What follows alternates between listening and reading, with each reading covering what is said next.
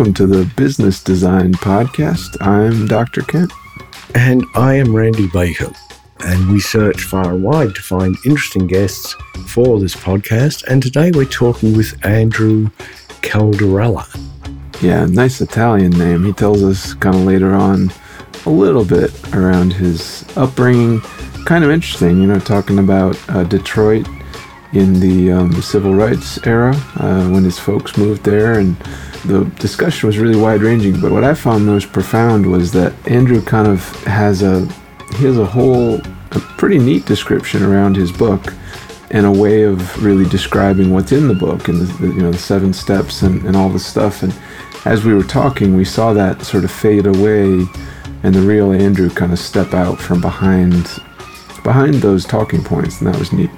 And personally, Kent, the real Andrew, I liked a great deal. So I think it will be interesting for our listeners, and I would love our listeners to comment on this one, to tell us whether they were able to perceive the movement from structured answers through to the unstructured, the real type of interview. And that's one of the things I love about what we do here. We actually find out what people are really and truly like. One of the other fun things that you'll hear right at the beginning is we interview people with the video camera on so we can see them, but we're recording audio. And it was also really neat to see sort of a green screen with a fake background behind Andrew and then see that removed. And actually, sometimes when you remove that sort of, it's not fake, it's a real background, but when you put a different background behind you than what is actually the green felt in your room, it makes you look worse, because with green felt behind him, he looked like the guy from Mad Men. Yeah. So anyway, we really recommend that you listen to this podcast, you listen to this interview, take note of particularly the second half, and enjoy it. All right. Well, nice to see you, Andrew. I have to say, I kind of like the green background there. I have to describe it to the listeners here because they're tuning in on with just their ears. But picture, a good-looking fellow with a, kind of a dark green forest background behind him. I kind of like it. Yeah. Yeah, I use that for different types of shows since I just have a small room and I have a white, wall. So I put some felt green screen on there, and I use it for different shows. I use OBS software when I'm on platforms like this, but it doesn't always work so well. It takes a lot of bandwidth, it seems. Neat. So to kind of dive in, to sort of, I guess, launch into the green felt of your world. Sure. I love that. I have such a visual feeling of green felt, fond feelings from childhood. So tell us what your kind of end goal of the work you've been doing is. Kind of start with the most difficult question. What's your end goal? Sure. That when they put you in the sort of, I guess it's not green felt, but when they put you in the ground, what do you want to have done? Well, gosh, that's a huge question. We could probably spend 15 minutes talking about that alone. I've been on a mission since I was a kid, and a lot of the work that I've been doing, has been to support myself and my family and everything, but it's really to try to answer some of the largest questions that humanity has. And I've had a lot of traumatic experiences, a lot of spiritual experiences. I've done over 30 years worth of research into this, and I had a big breakthrough in 2015 where I discovered the 7 steps of the way and was able to put all this research and knowledge into format the book. And I'm just starting out to kind of show the message out there in the world. But again, this is just a very cornerstone starting point. So for me, really it's about helping to create positive change in the world and helping people live their best lives. And what I've found is we all really want and need the same things. And if we're on the same page, I believe we can do this. So I guess my end goal would be, I don't even know. I mean, that's such a big question. I almost feel like if I truthfully answer it, people think I'm crazy. But it's about saving the world. I mean, everybody says, oh, that's pie in the sky. But I think nowadays we all are looking at it like, yeah, I don't think that that's such a unbelievable, unattainable goal. And I believe we have all the resources and all the people are awake now. This is the only time in human history that we can really make global changes to really make make the world into what we want it to be. So I guess the end goal would be to help create a much better world and to put humanity on a sustainable path and a future that is much different than our past. Does that make sense? So, Andrew, I'm going to jump in a little bit. I'm a little bit intrigued. The seventh foundation, 7 steps, the way, it all sounds very spiritual, very almost cerebral. It sounds like you found this secret. It's like the secret. I'd like to know a little bit more about it in more tangible terms, if we can. Sure. It's funny you mentioned the secret. I was in a meeting and people were comparing my book. They're in my life. They're like, your life's like the Rocky story, Think and Grow Rich, and The Secret. And I was like, I don't really like The Secret. It's more like the Celestine Prophecy because it's more spiritual journey. The Secret to me was kind of a more of a marketing ploy because it's only about 2 things: how to make a proper affirmation as well as how to be open for abundance. So as far as the way, how do I explain this? We're on such a short timeline. Let me see. One of the basic formats of the way where we started is what is the true goal of life? And a lot of people get caught up in wealth and fame and power as the true goal of life. And what I found is that's not really what we all want. What we really want is what I state in the book is what a loving mother wants for her child, and that's to be happy and healthy, to have a worthwhile life to where maybe you're passionate about something worthwhile that you can earn a living from. You have great relationships and all the other pieces that make up a great and wonderful life. Certainly wealth, power, and fame can be part of your life, but that's not the goal of life. And often those are big challenges that can ultimately corrupt you if you're not handling them correctly. So then from there, once we understand the goal of life is really to become the best person you can be, the question becomes, how do you do it, right? And that's like the age-old question. So I could go into story and kind of set up what the meaning of life is. I don't know if we have time for that. It'll take a couple of minutes. But the way is what I say is living rational, positive action. And I say that this is humanity's way. This is how all of us become the best people we can be. And if you need a solution, if you're looking for a solution, it needs to have these 4 characteristics. The characteristics are that it needs to be something that you live. It can't be something that you do once in a while. It needs to be part of who you are. So it's living rational. It's rational because it needs to be reasonable, logical. It needs to be something that you can customize to fit your life at any moment, and so can everybody else. So it's living rational, positive because it's about integrating virtue into your life. And just to be clear, virtue is what humanity holds as the highest traits that we desire. So it doesn't matter what the trait is, whether it's being healthy or happy or disciplined or whatever it may be, those traits are what we're after. So it's living rational, positive action because you have to turn these virtues into action somehow. And a lot of virtues have multiple ways to do it. To think about the virtue of being punctual requires you to take actions like setting reminders and leaving on time. The virtue of being healthy requires you to have a good eating plan, exercise plan, sleeping plan, and so forth. So let me just finish one more point. Well, hold on a second. So all of this is really exciting. Yeah. But you lost me. So you could keep talking and tell me the next thing, but I got lost. So if we were to kind of go back a little bit. Sure. I think the way is interesting. The idea of a way, the idea of 7 steps. But I work with speaker, trainer, coach, author, facilitator folks. And I've heard most of the words coming out of your mouth before. So I don't usually, Sure. I don't usually hold folks' feet to the fire, but what makes your approach different? Well, you've heard most of these words, but again, you don't know the whole book. And I'm trying to explain it very quickly, so I apologize for that. Right. So I'd have to read the 472 pages? No. Well, I was trying to explain that it's about also integrating best practices into your life. So then the question becomes, how do you do it, right? So then it's integrating the 7 steps.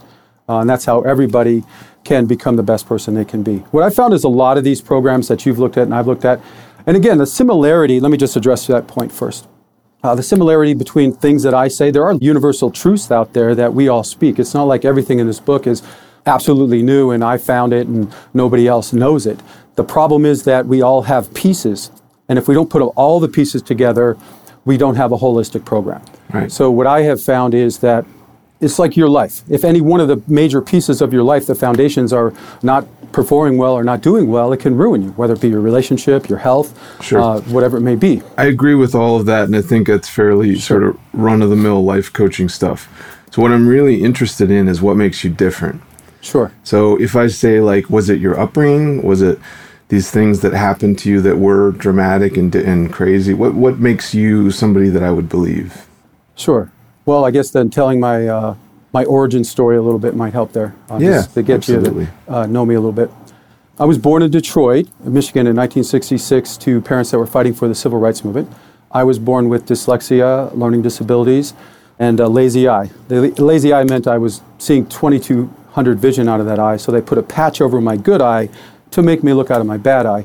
You know, if you can imagine a kid walking around with learning disabilities, can't see well, I was bullied a lot, pretty much relentlessly. Even teachers going as far as mocking me in front of the whole class and telling me I should just quit. That's really intense, and I want to go deeper in that, but I think you went quickly over the fact that your folks were fighting for civil rights. So to kind of even go back a second, before that, I'd love to hear more about your childhood, but the parents fighting for civil rights, what was the context of that?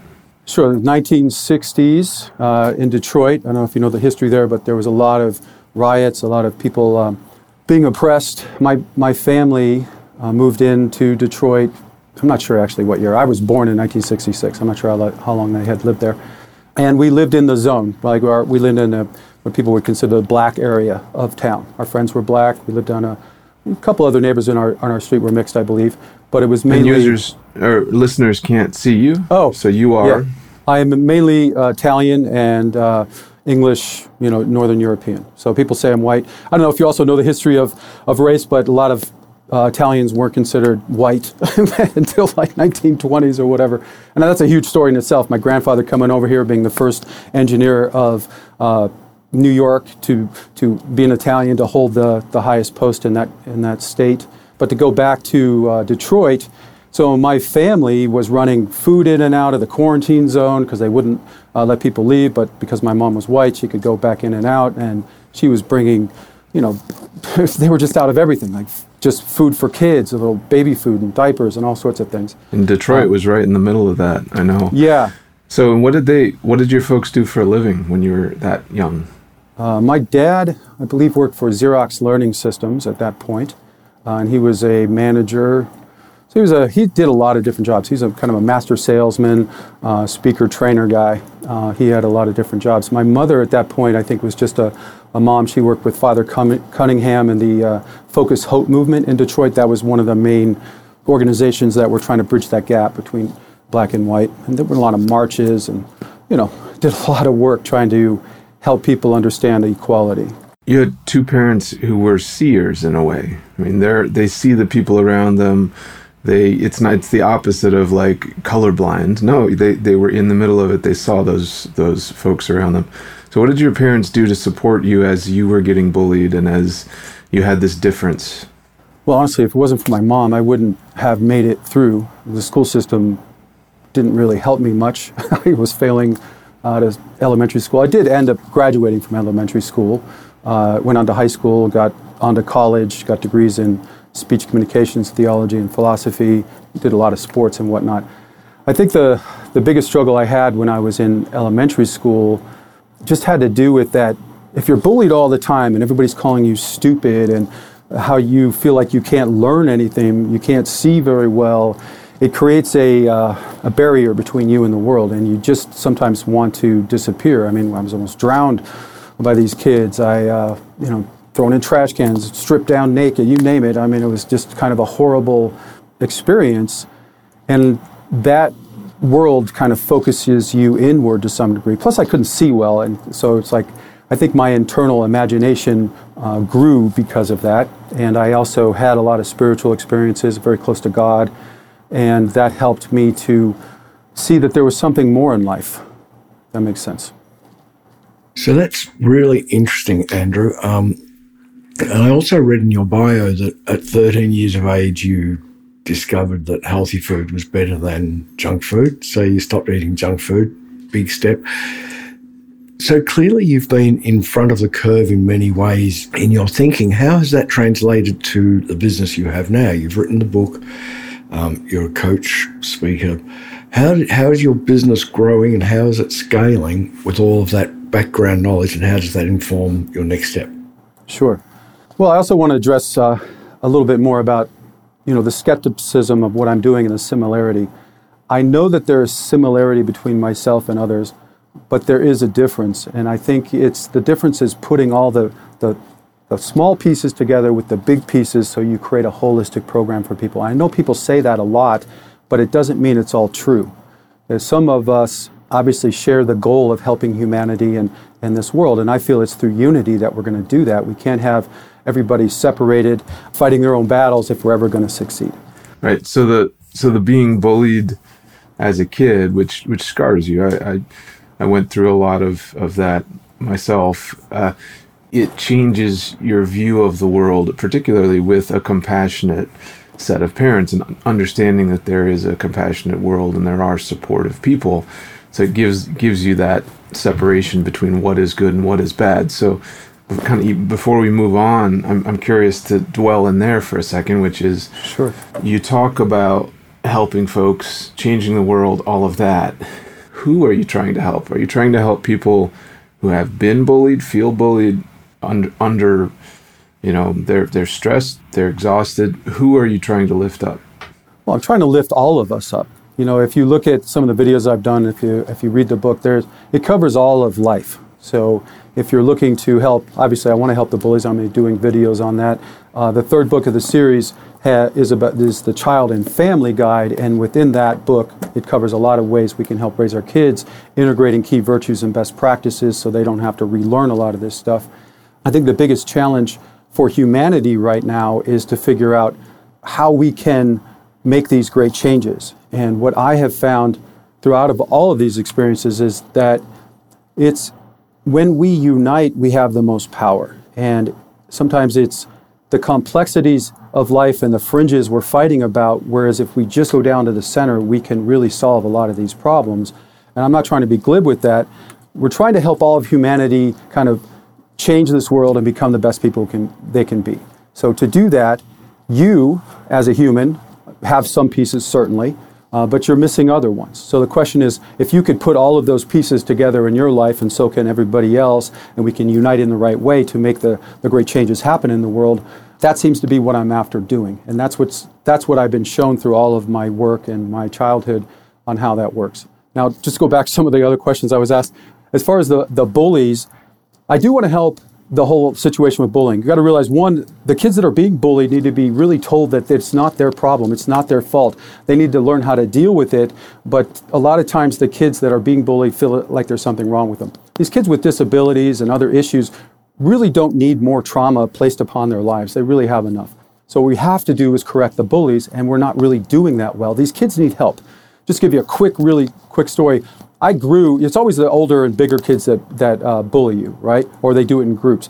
When I became in 6th grade, I was as big as the bullies. I'm 6'1", I'm an athlete, I'm pretty physical. I had 2 fights and the bullying stopped. And the second fight, I couldn't even believe it. It's like all the bullies literally paraded me around the playground like I was some type of hero. And I got to know these kids as I grew from there, and they had horrible home lives. You know what I mean? It's like they were bullies because they weren't getting what they needed at home. And just sending a kid home or admonishing him is not the way to do it. What I have found is if you put the bully up in front of the person, in front of the class, and ask them to apologize and teach them that one of the keys to raising kids is to make them think about what it would be like to be the other kid. This idea of treating others as you would want to be treated has got to be ingrained within their thinking. And if the bully is taught that, look, what you did was wrong, you wouldn't want this done to you, you're going to apologize, we're going to have this meeting in front of the whole school or whoever you did this in front of so that all the kids can learn, and all the kids around them, right? I remember being bullied a lot, and it was so heartbreaking is so many of the other kids that were your friends, they just never said anything, or they snickered and laughed or just turned away. And it's also teaching all of those kids how to help stand up to the bully. Or to encourage the kid, like when I was mocked being reading, instead of laughing at me, why not this teacher stop everybody, say, hey, this kid's got a little bit of a problem reading. You wouldn't want to be mocked and laughed at when you're trying right now. How about we give him a little encouragement? Just one of those kids saying, hey, Andrew, you can do it. That would have made a big difference to me as a kid instead of just being laughed at and mocked. So does that make sense? Yeah, so that makes sense. So if we look at kind of your world and kind of how you've published this book the way, and you've got an approach, where's the money coming from for you within the business? Is it the speaking part? Is money not the object? I mean, are you doing a day job? How are you supporting this? Sure. Well, I've had corporation since 1999. Consulting is incorporated. I've done strategic consulting with that. I bought into and own now a drug testing business, Drug Testing Ace. That businesses have been supporting me all these years, and they were certainly crushed by COVID. The drug testing really went from really doing well to nothing. I mean, I couldn't even tell you how horrible that has been. It's starting to come back, but it's really, really slow. I am after making money through donations, sponsorships, selling books. I have other programs that I'm developing. The goal here really, again, if you know me, I'm not a writer guy, okay? When I say I have dyslexia, it's like literally when you write, everything comes out crazy. It's backwards. It's mixed up. It's everything's misspelled. So this was like deciphering code. The only reason I did this, and I lost relationships. I spent years of my life, weekends, not going out trying to figure this stuff out, is because it's been part of this mission. And I get the skepticism. Everybody's got, oh, there's a million answers out there. Everybody's got this, says similar words. But this isn't like that. This is totally different. So I'll dive in and then pass to Randy, but I'll kind of say a word. So now I feel the real you creeping in. It was interesting that it came through the kind of question of what has supported you over these years, and the fact that it's strained your relationships to build out this vision and everything else. So what I think is most powerful is that. So for me, that's the starting point, and the starting point shouldn't be, I think you have the reason, I apologize somewhat for coming in, because I think you have sort of a PR pitch, and I always sense when there's a PR pitch, and when you kind of have, this is the stuff that I always say, but now I'm getting to the real Andrew, and it's a remarkable person with some really interesting ideas. I appreciate that. I get a little nervous, when you go on shows and you do prepare. You certainly have things that you've said before. I'm still getting used to this, so I appreciate your feedback. I'm trying to be as real as possible. Cool. So I'm going to give you a chance to get really real right now. In the last couple of weeks, we've seen a couple of gazillionaires fly to space. That has created a great deal of furor in the social media world and in the left versus right world and in the angry versus not angry world. And I'm interested to understand where money fits into the 7 steps. And I'm interested to understand your relationship with money and what that looks like going forward. Sure. Well, within the way, like I said, there's 7 steps. So in step 6, unify, there's 2 parts to it. The first is to make yourself the best person you can be, so you put your best foot forward in the world. But then the second part is how we deal with money and power and government and all these other major forces in the world. These are very, very important concepts. I actually just did a video on trying to explain the difference between capitalism and socialism and democracy and all of these things, because people use them up or misuse them a lot. That's on my website, on YouTube and everything. I also did a video on why we're not divided. So as far as what I've found in all of human history, it seems like the biggest difference between, there's 2 different types of leaders. I guess what I want to say is that there's the leader who's trying to crush people under them and everything else, and then there's the leaders that are really trying to help everybody. There's also these leaders that are just lost, right? So yes, I think it's awesome we go to space. There's a lot of things that we can do that. I'm going to do a video on that. But at the same time, there's a lot of great problems on this planet. And I think that what we need is to have our geniuses and a lot of our money focused on fixing a lot of these problems.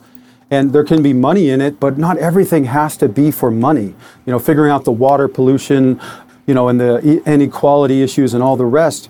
Education, I think, are more valuable to humanity right now than going to Mars and all the rest of it. And I don't think the way to handle these things is through anger and pointing your finger at everybody. It's to help show them the way to make this a better world.